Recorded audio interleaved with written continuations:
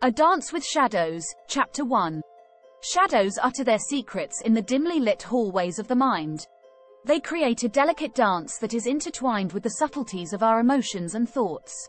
This chapter challenges you to confront the darkest parts of your being and enter their embrace. We discover pieces of ourselves here, in the depths of the darkness, waiting to be acknowledged.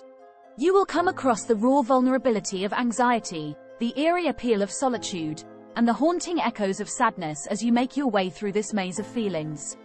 We remove the layers of self-deception via artistic reflections and personal experiences, illuminating the complexity of our inner world.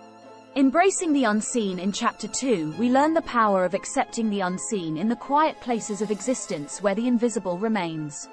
This chapter invites you to explore the ethereal and intuitive worlds by venturing beyond the material world.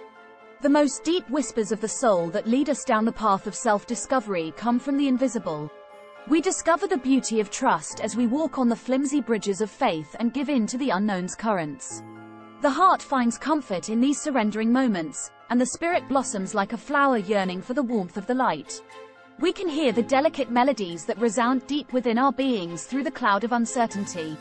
We come across the gentle embrace of empathy here, amidst the frail embrace of fragility. We develop the ability to see others suffering and reach out to them with compassion.